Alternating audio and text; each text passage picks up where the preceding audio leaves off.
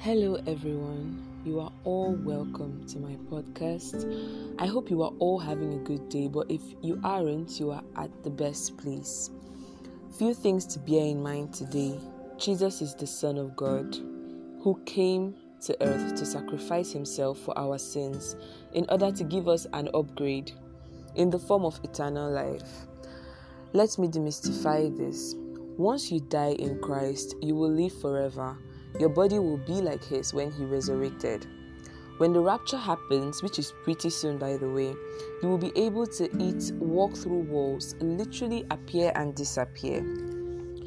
1 John chapter 17 says, "But if we walk in the light as he is the light, we have fellowship with one another, and the blood of Jesus his Son purifies us from all sin." We can see there that purifies is not past tense. It doesn't say purified. It says even though you sin, which is very likely as we are flesh and the flesh is sin, his blood continuously purifies you. I'm sure you have a lot of questions which we will talk about subsequently.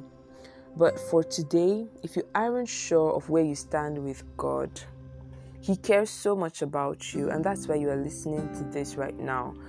Please do well for yourself. For yourself. This one thing is for yourself and nobody else. To say this prayer after me.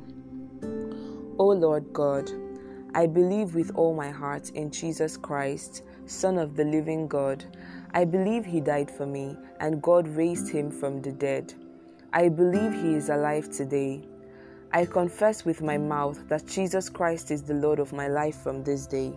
Through him and in his name, I have eternal life. I am born again.